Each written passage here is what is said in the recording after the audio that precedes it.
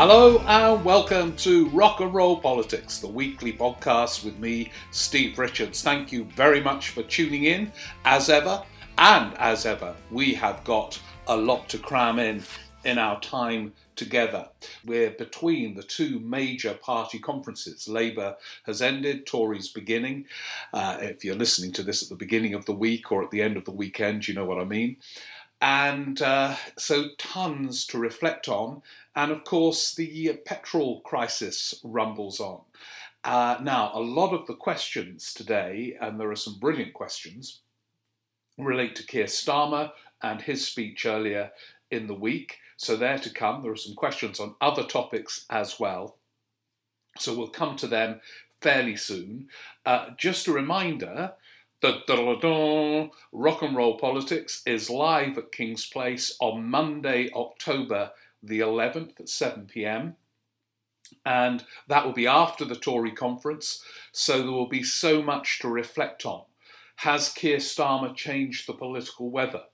What has been the mood at the Tory conference? I don't know yet. Haven't got there as I'm speaking to you now, but obviously next week, live at King's Place, we'll reflect on that. It's streaming live as well. Tickets are at the King's Place website. Get yours now, put it in the diary. And there's something we can all look forward to, making sense of the ever-changing political situation. So, questions coming up. But before those, I had a real kind of, insight sounds so grand. I had a moment of insight which I want to share with you all in the podcast. It might be completely nonsensical, but it followed an interview on Conservative Home with Kwasi Kwarteng and the business secretary. And it kind of echoes the interviews Boris Johnson has given at the start of the Tory conference, justifying, in inverted commas, the fuel crisis at the moment, and saying basically, you'll have heard the argument, that they are moving on from what they call the low-wage, high immigration model. They are calling it a transition to something else, a high-wage model. Now, and in the meantime, in his interview, and Boris Johnson is saying the same, they'll take a few emergency measures, but otherwise it is necessary for people, to quote Kwasi, to tough it out. Tough it out. And I read this and thought, now, what does these two different messages remind me of? The first message being, they are moving on from a model of free movement of labour to one in which you keep out people from Europe, but turn those who work in Britain into sectors with much higher wages, better conditions, and so on. But while the transition is going from one to another, people will have to tough it out. The first part is Bennite, the essence of Tony Benn's alternative economic strategy or alternative economic policy in the late 70s and early 80s was import controls. And Tony Benn argued, exactly as Boris Johnson and his largely Thatcherite cabinet are arguing, that import controls means that you can boost wages in the United Kingdom, create jobs for people within the United Kingdom, without being exposed to what Tony Benn regarded as distorting competition by allowing either goods or labour to come in unimpeded to the UK. Import controls. Now, when Tony Benn proposed that in the late 70s and early 80s, the Conservative Party and the newspapers portrayed this as a kind of communist nightmare. Cuba came up as a comparison, sealing Britain off, protecting Britain's unproductive workforce, protectionism was another word used against the Benn vision. This is precisely the argument being used by this Conservative government. The import control they are referring to is Labour. They want to control Labour coming into the United Kingdom to give British workers the chance to put up their wages, and those wages, in going up, will encourage more people to go into these sectors to meet the demand. And the British economy, if you like, will be artificially protected from various forms of external influences by, in effect, import control of free movement, ending free movement. So that's a Bennite argument. But the other side, and of course Kwarteng, like a lot of the current government, Liz Truss and others, have written many pieces about, and pamphlets, on their support for the small state, their continuing advocacy of a kind of turbocharged small state Thatcherism. The other part of the message is you've got to tough it out. With great reluctance, the state might bring in the army or allow a few thousand lorry drivers in from Europe. But on the whole, forget about the state helping people. You have to tough it out. And in toughing it out, the sector will lift. It won't be done by government assistance. It will be done by people just toughing it out. Now that part of the message is Thatcherite. Nothing the state can do. The sector will respond to these transformed conditions of Bennite import controls. And in the meantime, if there are miles of petrol queues, you'll have to tough it out. And it kind of clicked with me, my moment of insight. This government is both Thatcherite and Bennite simultaneously. Indeed, I tweeted this, linking it to the Kwarteng interview. And Tony Benn's daughter, Melissa Benn, tweeted, "I never thought I'd read that." But it is something I've noticed before about the modern Conservative Party. Several years ago, when Conservative MPs were making Cameron's life hellish as Prime Minister, I noted then the Tory Parliamentary Party becoming evangelical followers of Tony Benn without realising it on other issues about sovereignty, one of his big themes, the sovereignty of the British Parliament, and on issues about accountability to local parties and local memberships rather than loyalty to the leadership. The Conservative Party has changed from a party that was reliably loyal to their leader, whoever he or she happened to be, to one where the parliamentary party or a section of it felt more accountable to local members and became far more rebellious, as we've seen in recent years on issues, whether it's Brexit, the pandemic and lockdown, and I suspect we'll see it as Rishi Sunak makes his moves in terms of public spending cuts and other matters in the coming months and years. So they've already become partially Bennite, but on economic policy they were always kind of really turbocharged Thatcherites. Not Johnson himself, not Theresa May under the influence of Nick Timothy, who famously, or not actually as famous as it should be, but in the 2017 manifesto, the Conservatives put forward a case for the state for the first time since before the Thatcher era. But on the whole, Tory MPs were turbocharged Thatcherites, but Brexit has changed that. Economically now, they've become advocates of Tony Benn's alternative economic strategy and putting that as a case for high wages.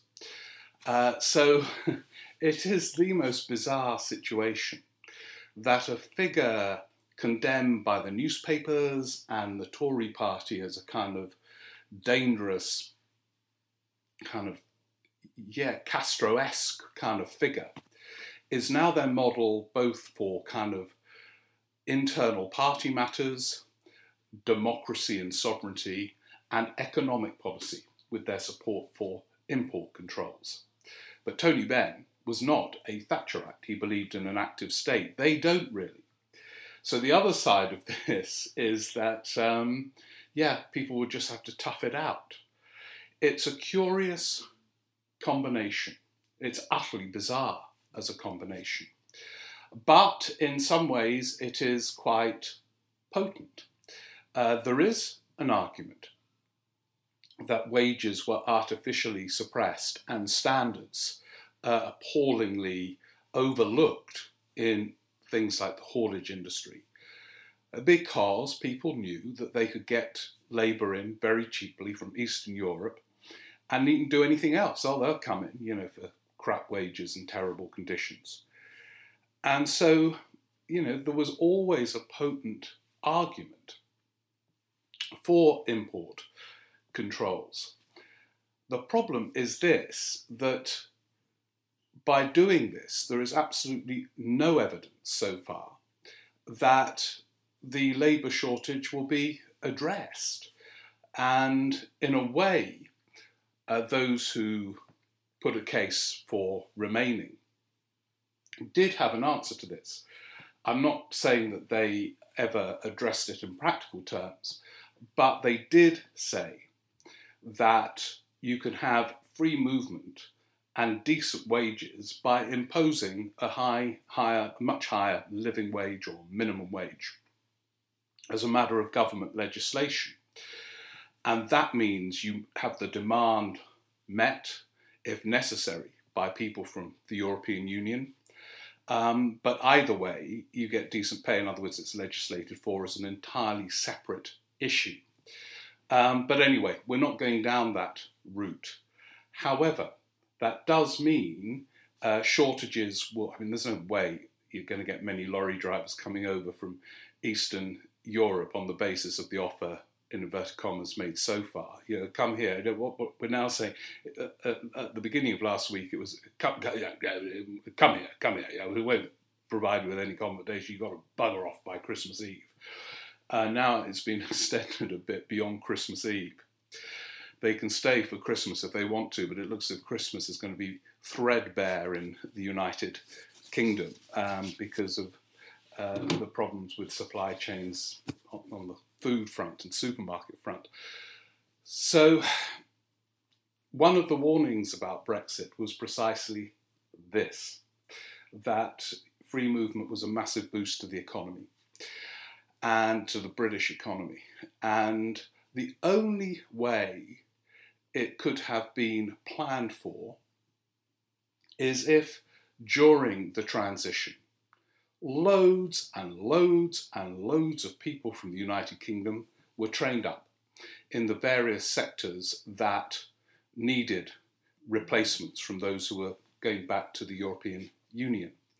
But there was no planning. And for the planning to have been effective, the transition would have had to be much longer. But Boris Johnson, who gave no thought to any of this until the crises erupted around him, went for the machismo of a very short negotiating period.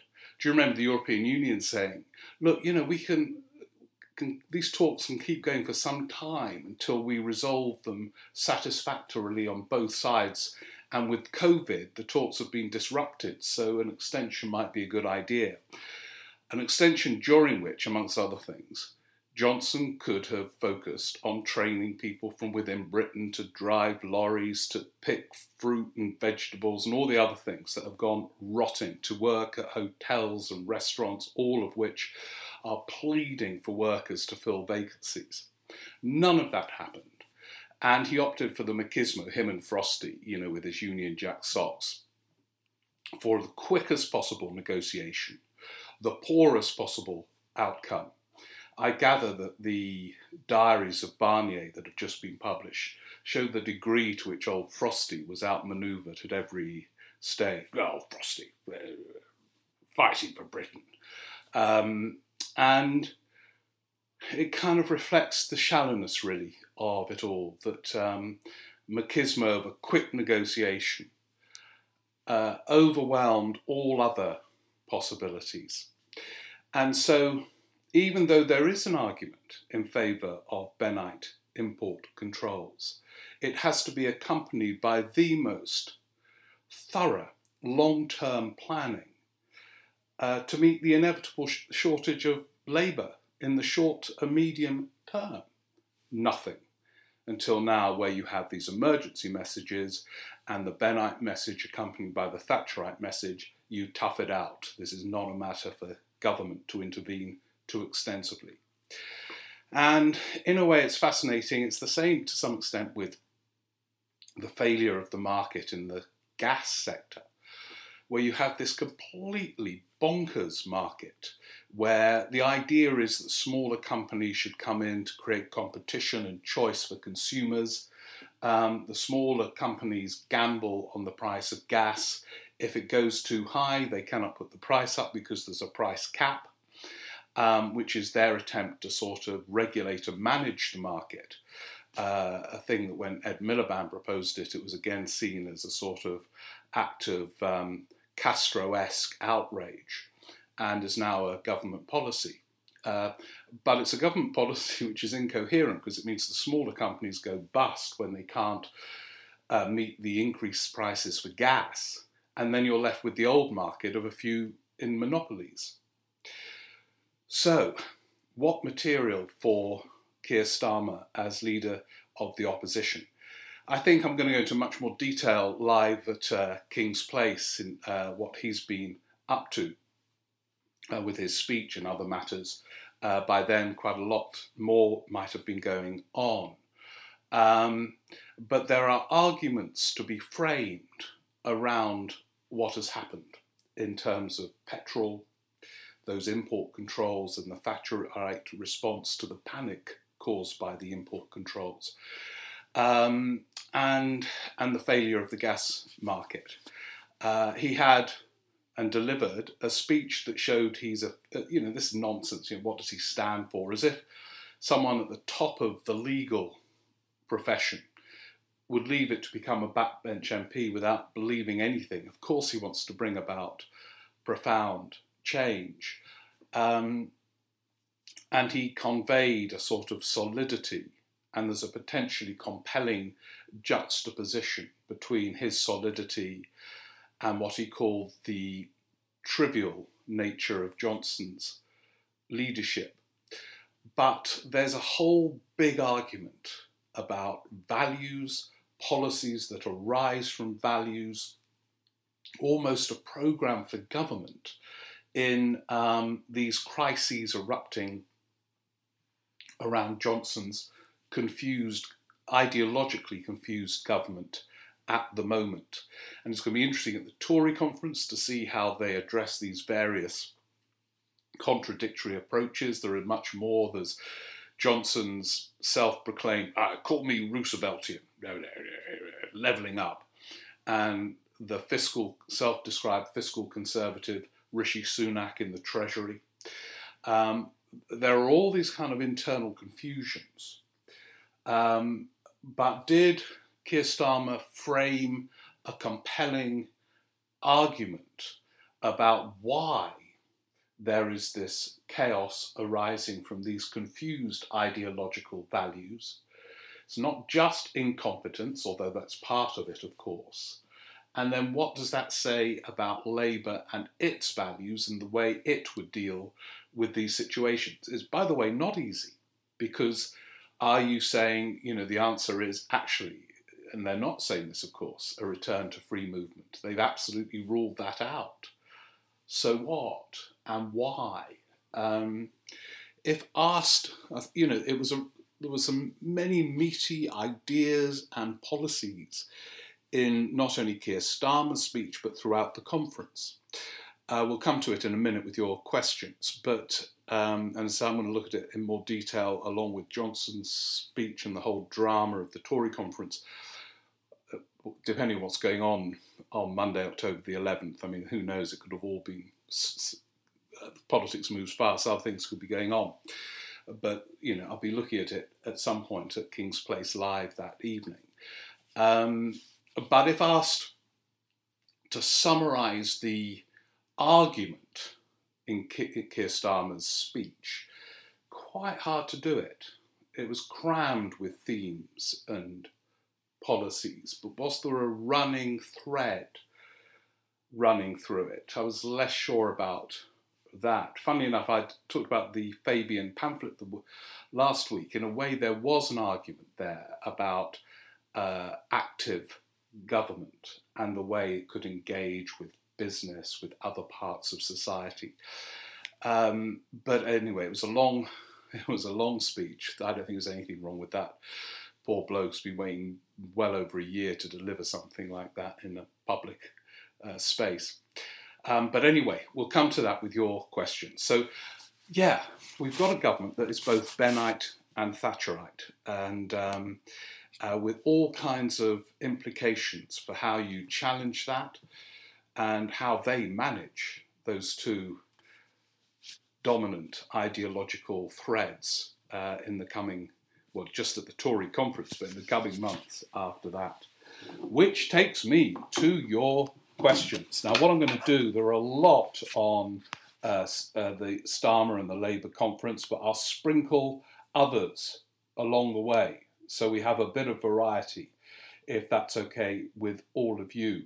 Let's go to Lewis McAvoy. Is that how you say your surname, Lewis?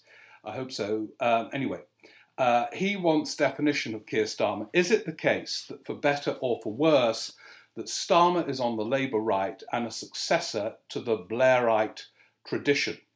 I love your podcast and eagerly await listening to it every week. Oh, thank you very much. And I've just purchased your new book on the Prime Ministers we never had. Oh, thank you very much for that. Well, we might as well end now. Can't get any better. Now, Lewis gives some examples of why he thinks, for better or for worse, Starmer is in the Blairite tradition, his choice of front bench people, etc. I will just make two observations on this. One, if he is defined by whether he is a follower of Tony Blair or whatever, he's in some trouble. I mean, Tony Blair in 1994, when he became Labour leader, did not seek definition by being Harold Wilson-like or appointing Wilson's aides to guide him to election victories. He was new and fresh and different, a product of, the turmoil of Labour in the 80s and 90s. And so there was no attempt to define him by the past. And I think Keir Starmer needs to avoid that. In policy terms, there were more radical propositions put forward at that conference than would have happened between 94 and 97 under Tony Blair. Just to give one emblematic example, Labour is proposing to scrap the charitable status on private schools to pay for other school funding. Now, when the then Shadow Education Secretary, David Blunkett, raised that as a possibility in the build-up to the 97 election, he nearly lost his job. All hell broke loose that Labour could possibly contemplate something like that. So you can see that in the unrecognisably changed context of now, there are different propositions. There are some new Labour echoes, some of them wholly to be hailed. That like this new office for value for money that Rachel Reeves is proposing. It's a great idea. It gives Labour space to talk about public spending if there is a sense that it can be trusted with public spending. A preoccupation of Gordon Brown, not only up to 97 but beyond in government. So there are echoes, and I think they speak, Keir Starmer and Rachel Reeves, to Gordon Brown as much as Tony Blair or Peter Mandelson. There are echoes, but he's got to be careful about being defined in this way. And most political journalists, their memory does not go beyond Tony Blair. So immediately lots of them, oh yeah, this is the return of Tony Blair. I would be a bit worried about that if I were leader of the Labour Party. So I'm going to sprinkle them with other questions not related to that. Noah Keat writes, now I've always argued that Messrs Corbyn, the Lib Dem leader at the time, whose name has temporarily escaped me, that's terrible. Politics, eh?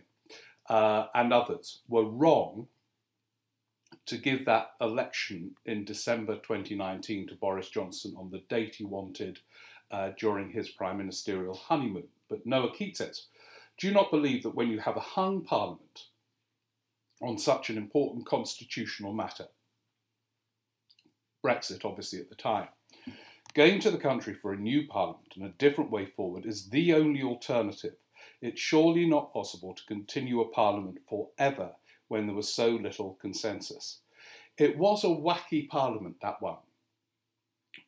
You had all these people united against Johnson's version of Brexit, but so many of them were also united in not wanting Jeremy Corbyn to become Prime Minister. It was a mess. However, you do not, unless you're a masochist, give a Prime Minister an election on the date he wanted when you have no kind of reason why you have to do it.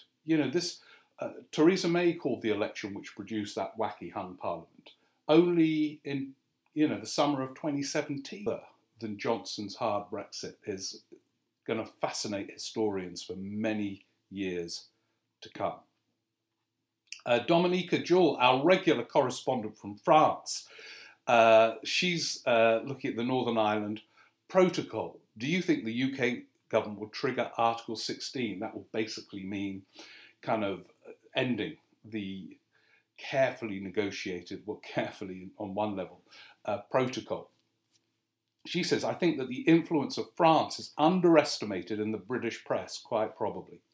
Assuming that EU sanctions would take some time to come into effect, France, backed by the EU, has the ability to cut off or drastically reduce cross-channel trade, as it has done, as it did in the earlier days of the pandemic. Oh yeah, I remember that, when suddenly France was taking extra precautions about goods coming here and lorry drivers coming here and back again and all the rest of it. Yeah, well, if they do that, Dominica, we are completely buggered. And it's in the end why I think, perhaps wrongly, it's very hard to tell, because old Frosty threatens to trigger it all the time, and Johnson, of course, we've got the right to trigger Article 16. Dominica mentions that Biden will have a nervous collapse if it happens, and so on. I don't think he will, because of all the, we're going to use this word a lot in this session, consequences that will arise. She says, Dominique said, it was interesting to note that on the French National Evening News, the fishing dispute was covered on 3 out of 5 evenings. Well, it hasn't been covered here recently. Gets the occasional fleeting mention. So, God, yeah, things are hotting up when it merits that kind of coverage. Thank you, Dominica. Keep on letting us know the perspective from France, because we don't get much of it here in the UK. In fact, this podcast is so international. We get so many different viewpoints from around the world. Okay, I said we'll sprinkle it about. Adam Strudwick raises something which is always kind of interesting. One thing I've never heard mentioned by commentators is the natural advantage given to the Tories by the order in which the party conferences take place. Lib Dems first, Labour, and then Tory. It's like the final question of PMQs, where the PM can attack the opposition leader and the opposition leader can't then come back. Yeah, it's always crossed my mind what a massive advantage it is. I suspect that by the end of the Tory conference, the Keir Starmer speech, all the apparent dramas of the Labour conference will seem very distant. And Boris Johnson will have the last word at the party conferences. And then it's back to politics of the autumn in Parliament. So I don't know when this began, that order. but it is a big advantage to have the last word. Jeff Strange. Hi, Stephen. Greetings, all podcasts. That's us lot. We're podcasts. Hi, podcasts. Jeff said, loving the new book. Thank you. He said, I do spare a thought for John Smith, a beast now somewhat forgotten, yet so huge in forging that path for the Blair-Brown double act. John Smith doesn't make it in my book on Prime Ministers We Never Had, because the book is an exploration of those who were seen as likely Prime Ministers and never made it, and trying to explain or find the reasons why they failed. We know the very sad reason John Smith failed. It was because of dying so young, and that applies to a couple of others who don't make the book. But he was a big figure, and I think he would have been, he had a self-confidence of someone who had been in power. He was a cabinet minister towards the end of the Callaghan era, and he would have been a formidable prime minister, I think. Anyway, while this is back to Jeff, while our attention is diverted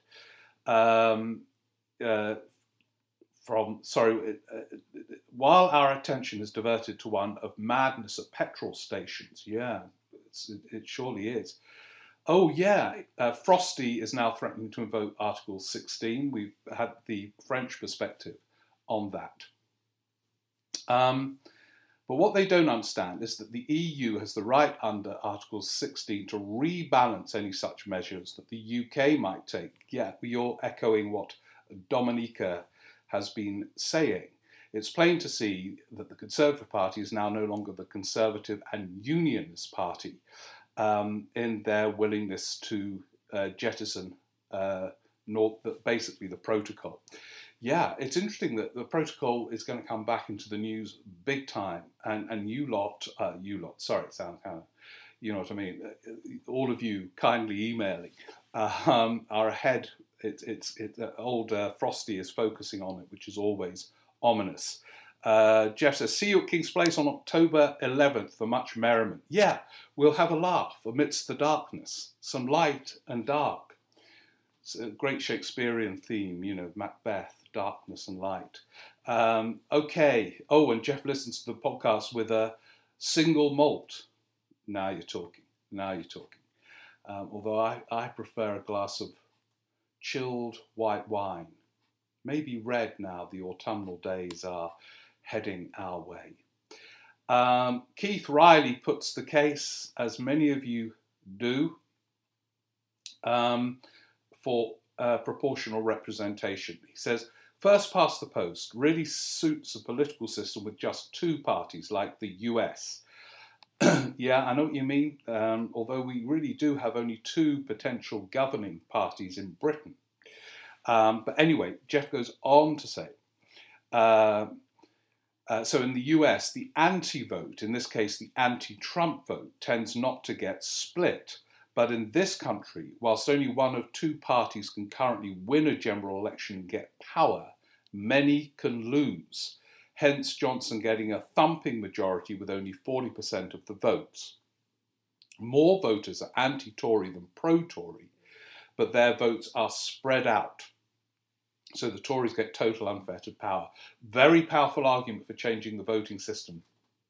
Keith, there is an alternative, which is coming up in another question, which is these parties, the fracturing of the anti-Tory vote could be addressed by, anyway, there are problems. I don't think electoral pacts are coming our way. But anyway, there's a question on that later on. Now, Andy Kemp writes, now, this podcast is now following the career of Lee Rowley with great interest. The reason being that somebody at the last live King's Place show said he was one to watch on the Tory side. Within days, he had become a minister. So, now, Andy Kemp says this, Mr. Rowley is in fact my constituency MP for North East Derbyshire. So now we're really getting, the inside track on Lee Rowley. As well as currently holding the post of Government Whip, Lord Commissioner of HM Treasury and Parliamentary Undersecretary in the Department for Business, Energy and Industrial Strategy. Wow, what a repertoire of titles already. And he points out that the constituency, North East Derbyshire, lies just south of Sheffield and is a typical former red wall territory, which is now deep blue. In addition to the parliamentary constituency, the county and district councils are now controlled by the Conservatives. North East Derbyshire includes the former mining area of Clay Cross, heartland of the 70s Labour rent rebels and birthplace of Dennis Skinner. And he says what a brilliant local MP he is. This is Andy Kemp saying that. He responds to letters and he's generally a good representative when it comes to headline-grabbing local issues. And that, as with many in the current Tory administration, he doesn't take responsibility for the consequences, that word again, of 11 years of Conservative government. He kind of steps aside from the consequences.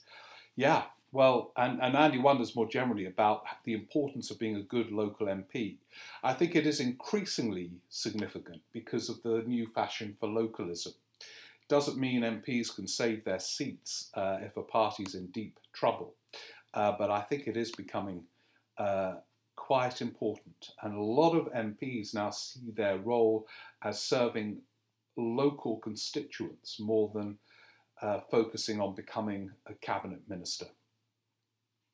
Daniel Cullen writes from Sky, as an actor theatre type of guy, I watch political speeches for the element of performance. Yeah, now this is interesting. I'm fascinated by the performance of politics.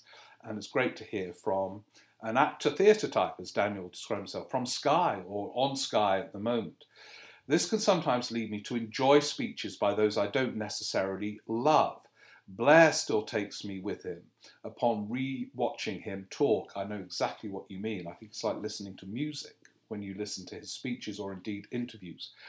And I occasionally, this is Daniel, can't help but get swept away by even Boris Johnson's whimsical theatricality or creative dishonesty. I agree again. He is one of those, one of the very few I find fascinating to observe at the moment. I'm a pretty forgiving listener to Labour politicians as I'm on their side of the debate on most things. This is Daniel again. Keir Starmer's conference speech is possibly the most hollow feeling, exactly written, every word inflection practiced political speech I've ever heard. If you'd asked me 5 minutes after Ed Miliband's speech, I'd have even been convinced he was in with a shot. Because of this, I can't see any way of him connecting, this is Keir Starmer, with enough voters. Well, that's interesting because he got some good reviews on the whole, but he isn't one of life's great orators. It was interesting, someone was saying to me that those on the centre-left who've won elections are lawyers and actors. Bill Clinton, Barack Obama, Tony Blair, they are lawyers and actors. Keir Starmer is obviously, the most senior lawyer of the lot of them in terms of his career, but can he do that performance? Daniel Cullen suggests not. I agree with you about the ones that you find interesting to watch. And why is that? What is the performance that draws us in? Let us know, Daniel. I'll be interested in your analysis. Martin Jones writes, in a future election, the Liberal Democrats might pick up some seats in the South and Labour in the Black Country and the North. But having disintegrated in Scotland, it seems arithmetically impossible for Labour to form a majority government ever again. I'm in my mid-60s with a hope of a few years left in me. I hope you've got a few years left. That is young. What are your thoughts? By the way, when are you going to have a live show up here in Birmingham? I'd like to go to Birmingham for a live show, Martin. Let me know where you think good venues would be for a live show. Or get a train down to King's Cross or Euston, walk to King's Place, go to the show, have a couple of nights in London. Or stream it, there are options. I don't know, it's so impossible to predict the next election. Every election is unpredictable. There was a good column by Matthew Parris in the Times on Saturday, pointing out all the predictions that have been wrong about British politics over the last 15 years and how impossible it is to predict. But you highlight rightly the mountainous obstacles towards Labour returning to power. But frankly, it really is difficult to predict. It depends what the juxtaposition is at the next election between the two main parties and the two leaders.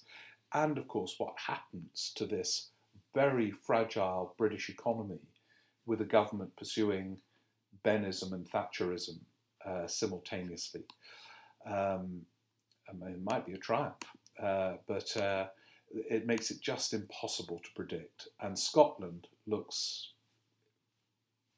Labour have got a really good leader in Scotland now, actually, but it still looks very, very tough.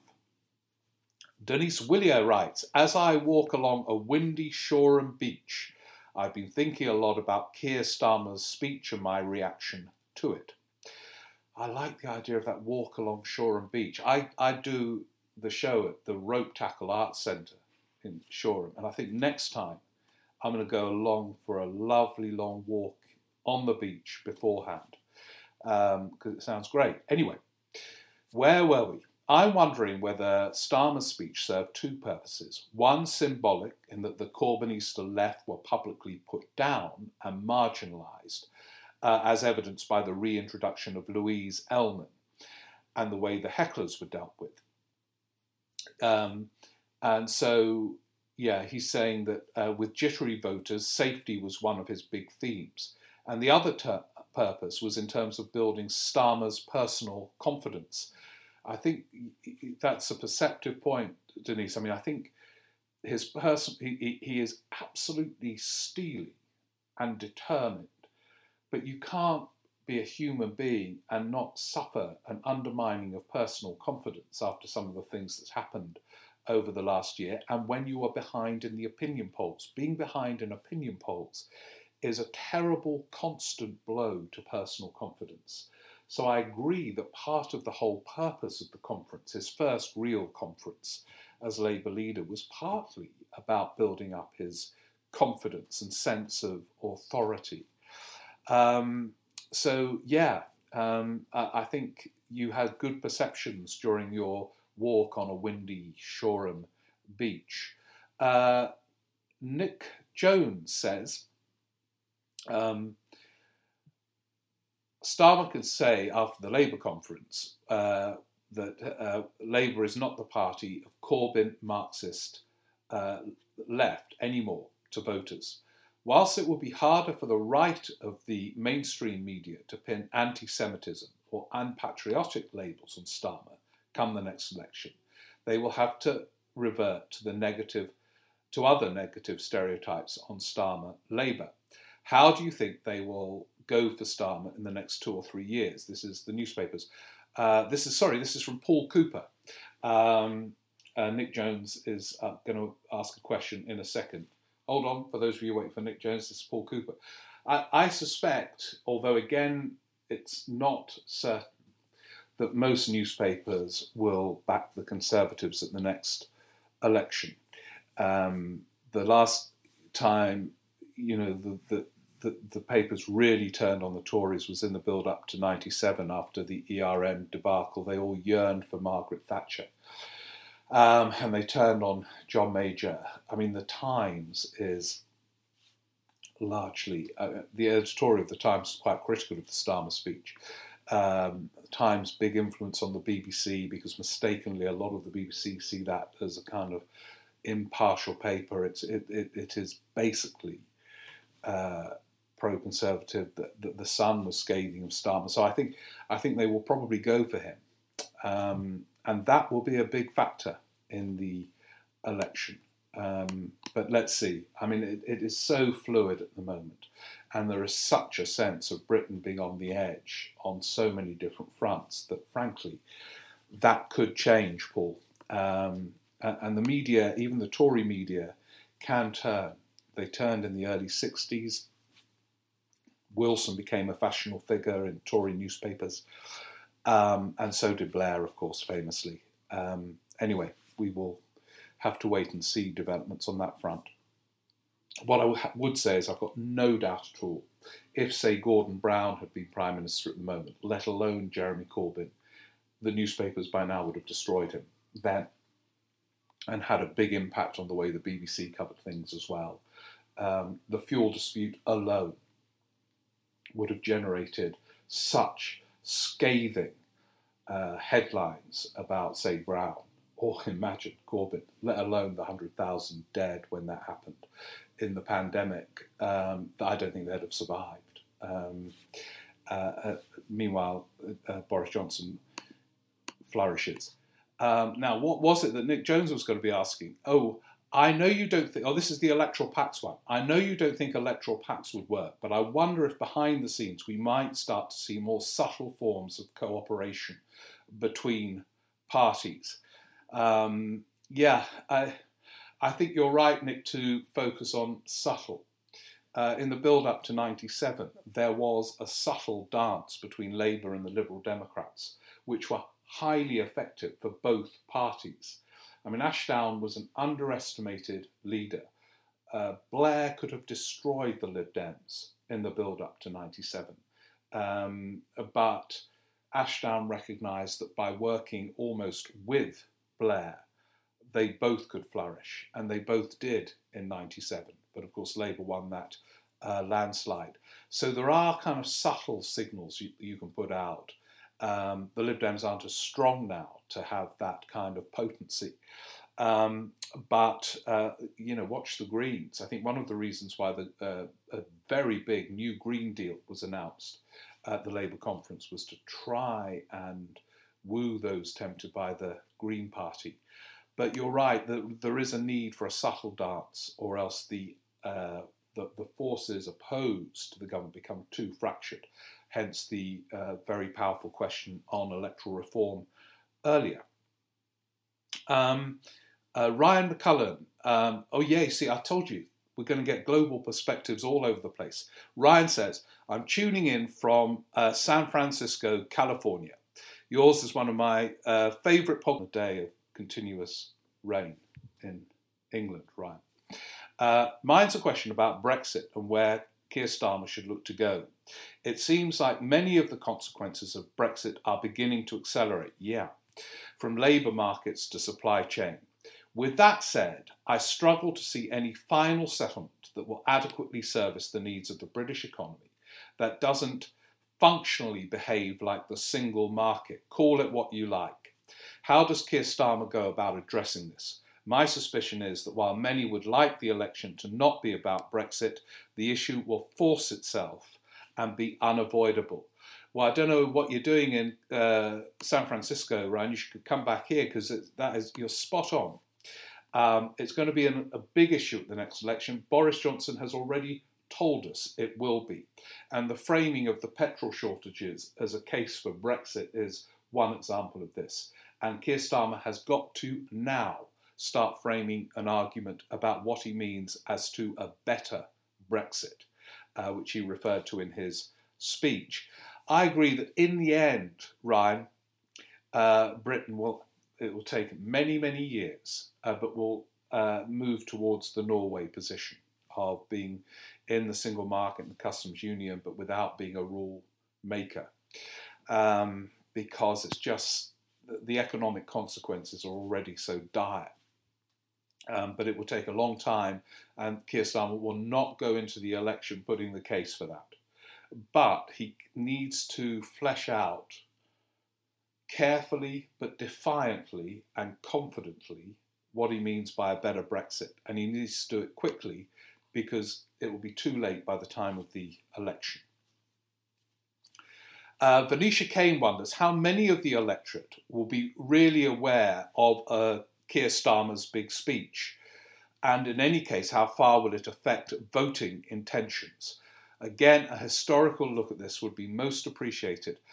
Very quickly then, Venetia, going back on conference speeches, I think this one will not have the impact Keir Starmer hoped it would have. As we were discussing earlier, I think this was partly about building up his own confidence and his authority 2007 conference, Osborne announced that they were going to cut inheritance tax, and Cameron did a speech apparently without a script, and it got rave reviews. The polls were moving, and Gordon Brown then decided not to hold that 2007 election. So, but mostly, I think the weight placed on conferences, I can wholly understand why Keir Starmer has placed so much weight on this conference, because he has been so constrained. But on the whole, their impact is overestimated, and it's overstated by so many political journalists and politicians being gathered together in one place for a few intense alcohol-fueled days and nights. Jonathan Smith from Edinburgh. Looking forward to your book on Prime Ministers We Never Had. He says, I'm a big fan of Roy Jenkins and have a signed copy of A Life at the Centre. Wow, that's one of the great memoirs. And there is a chapter on Jenkins, Jonathan. So no need to look forward to it. Get it and enjoy it now. Forget about the future. Read the Angela Rayner Scum Furore. I listened to a radio show in which the presenter and callers speculated that the main damaging effect was to put off swing voters who don't like to think that they voted for scum at the last election, as the circumstances were not yet right for them to accept that they were wrong. I wonder if, in fact, voters are ever very easily able to accept they were wrong.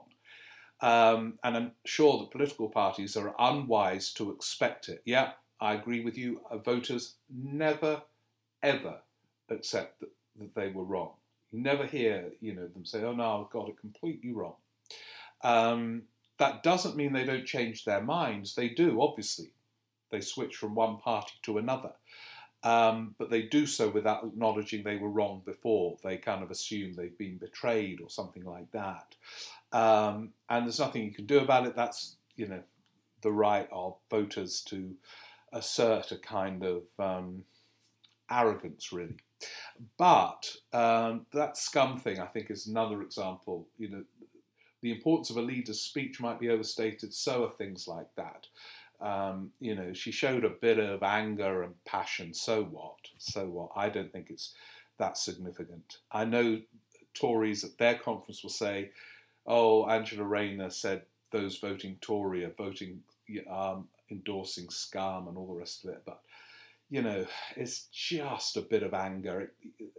With so much kind of technocratic politics around at the moment, I kind of don't mind it, and I don't think it will be of any significance. But you might be right, Jonathan. Voters might think it's an attack on them. I don't know. I think they'll be wrong, to be honest. Now, a mystery solved. Lorraine Bambrick. I'm so thrilled she's written in again, because I got the names mixed up of a couple of questions. And you'll have to listen back next week to the first phase of this being resolved. Lorraine writes, it was me listening intently to you as I sampled the delights of Mallorcan beach bars. Imagine my surprise when my last email to you was attributed to Claire of the Walthamstow wetlands. Utterly surreal, the contrast. I know the Walthamstow wetlands well, and I can tell you it's not a Mallorcan beach bar. Anyway, I really apologise, Lorraine. I don't know how I did it, actually. I kind of put all the emails together and something got confused in my head. This week I'm listening to you as I walk the quiet country lanes of my family home in Ireland. Wow. God, you move around, Lorraine. Given the difficulties parties face, even coming to the initial arrangement to coalesce, obviously Ireland being a direct example, isn't a coalition government eternally fated to struggle to move forward with implementing policies? Are there any countries that operate this model well? Well, my mate John Camphoner has written a book about Germany, Why Germany Does It Better, where he argues that is a country where it works. Or is a single-party government with a large majority and a firm grasp on its goals and strategy ultimately going to be better for getting things done, to coin a dreadful phrase? I kind of, Oh, Lorraine also adds, just for clarification, usually in Manchester, previously in Mallorca, currently in Ireland. I'm exhausted just following your itinerary, Lorraine. Well, as you probably know, I kind of agree with you. You know, we have in this country two parties that are broad coalitions. And that's the way we do things. So the broad coalition has all the kind of internal tensions in the build up to an election, then agrees on a manifesto. We at least kind of know what we're going to get. And I think that is too easily dismissed as a model because we might not be thrilled with what we're getting at the moment. You know, so if we get the electoral reform of any model, really, what will happen is you vote for a party and then those parties negotiate post-election between themselves, like is happening in Germany at the moment. But, you know, a lot of you are pushing the argument for electoral reform, and I am being swayed incrementally. I don't know what you think, Lorraine. I don't, obviously, by implication, you're not swayed yet. Have a good time in Ireland and see, you know, get in touch when you're back in Manchester before the next trip. Gino Doka, I hope I've pronounced your surname correctly. Gino, let me know if not. Is Starmer not better off marginalising the Corbynista wing and treating them as mere background noise? That way, the median voter sees his leadership in sharper release against that erratic, shouty Corbynite rump. Yes, they'll see a vision of disunity, but it will reflect well on Starmer. Well, Gino, I don't know. I've talked about this before. My, you know, sense of the recent past suggests that's not necessarily the case. I think I mentioned it last week. Neil Kinnock's attack on Militant, brilliant theatre and personally courageous in 1985. Labour was slaughtered 2 years later, etc., etc. But I know that that's a powerful argument. Let's see the polls in the coming weeks. Fran Bleasdale writes, amidst all the rows and acrimony in Brighton, I can't help agreeing, so this is a kind of alternative, Gino, I can't help agreeing with your view that projecting the spell of unity remains key for Labour and Starmer. One of the issues he faces is that most Corbynite acolytes these past few years are political lightweights, neither impressive in policy ideas or in terms of their ability to robustly perform in the media. See, my answer to that, Fran, is that therefore he doesn't really need the ostentatious kind of taking them on, in inverted commas. But anyway, that's another thing. Fran writes, the one exception is John McDonnell, who, whatever you think of his politics, has seemed to me to be a real heavyweight in every sense, and a political heavyweight, and is a credible performer. I can't help thinking that Starmer should have sought an accommodation with McDonnell right at the start of his leadership to firmly anchor him in the tent. Yeah, I think it's a good point. I mean, McDonnell was talked about this in many an earlier podcast. It's one of those politicians that surprised me. I mean, I thought he would really, really struggle as a shadow chancellor and never been on the front bench, but actually he proved to be a formidable interviewee and kind of kept the show on the road at times. He was under huge pressure throughout that period, and I think, like you, it would have been sensible to try and have kept him on board. But if you've got a strategy of being seen to destroy that wing, to symbol a completely renewed Labour Party, you, I suppose, can't include someone like that. But whether that strategy is wise, well, we've discussed that today and on quite a few other occasions. Thank you, Fran. Chris Stacey, I've always wondered what would have happened if Gordon Brown had called that early general election in 2007. Would the whole shape of British politics have been different compared with what did happen? Well, I've already talked about it, Chris, that one of the reasons he pulled out of it was the success of the Tory conference and polls moving towards the Tories. My view is that he might well have lost if he had called it. Or certainly it could have been a hung parliament, and Brown would have been seen to have wiped out a huge Labour majority, which would have placed him in a weaker place than Theresa May when she lost the tiny Tory majority in 2017. So I think his mistake was to raise the possibility, not calling it, if you know what I mean. But Ed Balls has always taken a different view. He couldn't believe it when he heard that Gordon Brown had decided not to call it.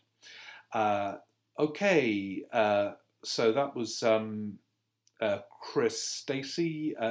Tom from Brighton says, the recent election result for the first place election result for the German Social Democrats, albeit with 28% of the vote in a multi-party system, is a cause of optimism for the centre-left here and elsewhere, especially following a period of electoral decline for European social democratic parties during the previous decade. I'm wondering whether you think this result is much more likely a one-off. I'm thinking here of the degree of continuity given Olaf Scholz's ministerial role in the Grand Coalition. Yeah, exactly. A bit like Attlee, in 45, he'd already been in government. Or a sign that European social democracy is making a comeback. I think, Tom, it is making a comeback. I just look at other countries in Europe and indeed the United States, where different manifestations of social democracy have won or at least acquired power, as it looks like the Social Democrats will in Germany by making Scholz the Chancellor. So now, does that pattern follow in the United Kingdom? And that is a question, as I say, we don't know the answer to yet. Few signs at the moment, but I think there is a pattern beyond what's about to happen in Germany. Thank you, Tom, from Brighton. Connor Jones from Wales. He's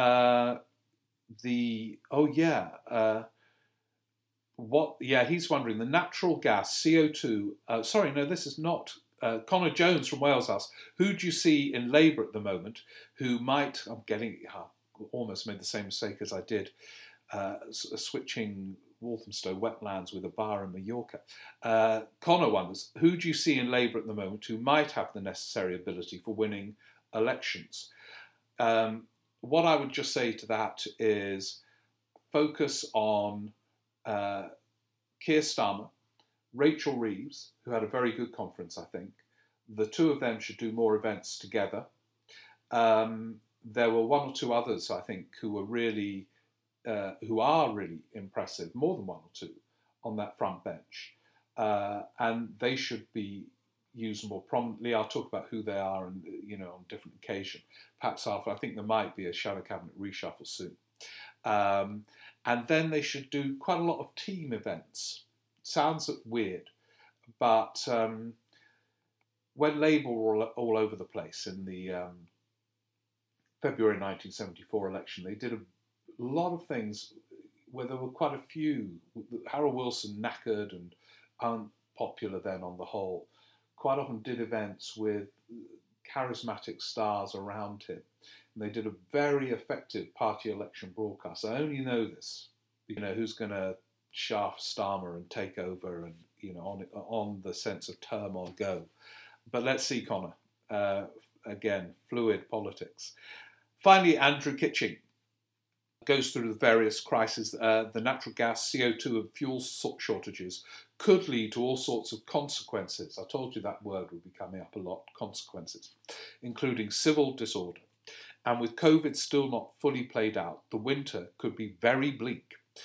If this is the last question, I thought we'd end with a bit of light-hearted stuff, If Johnson brings in restrictions on travel and movement, he could have a serious problem with the libertarian wing of his party. Many of these supply chain problems could be ameliorated by rejoining the EEA single market, not the European Union. But of course the Conservatives will be reluctant to do this. Not reluctant, Andrew, they won't, I can tell you. The situation looks very depressing. And although I was only 12 at the time, it reminds me very much of 1973 to 4. Heath had a healthy majority but faced many problems, but also a nimble-footed leader of the opposition in Harold Wilson. Starmer isn't in his league.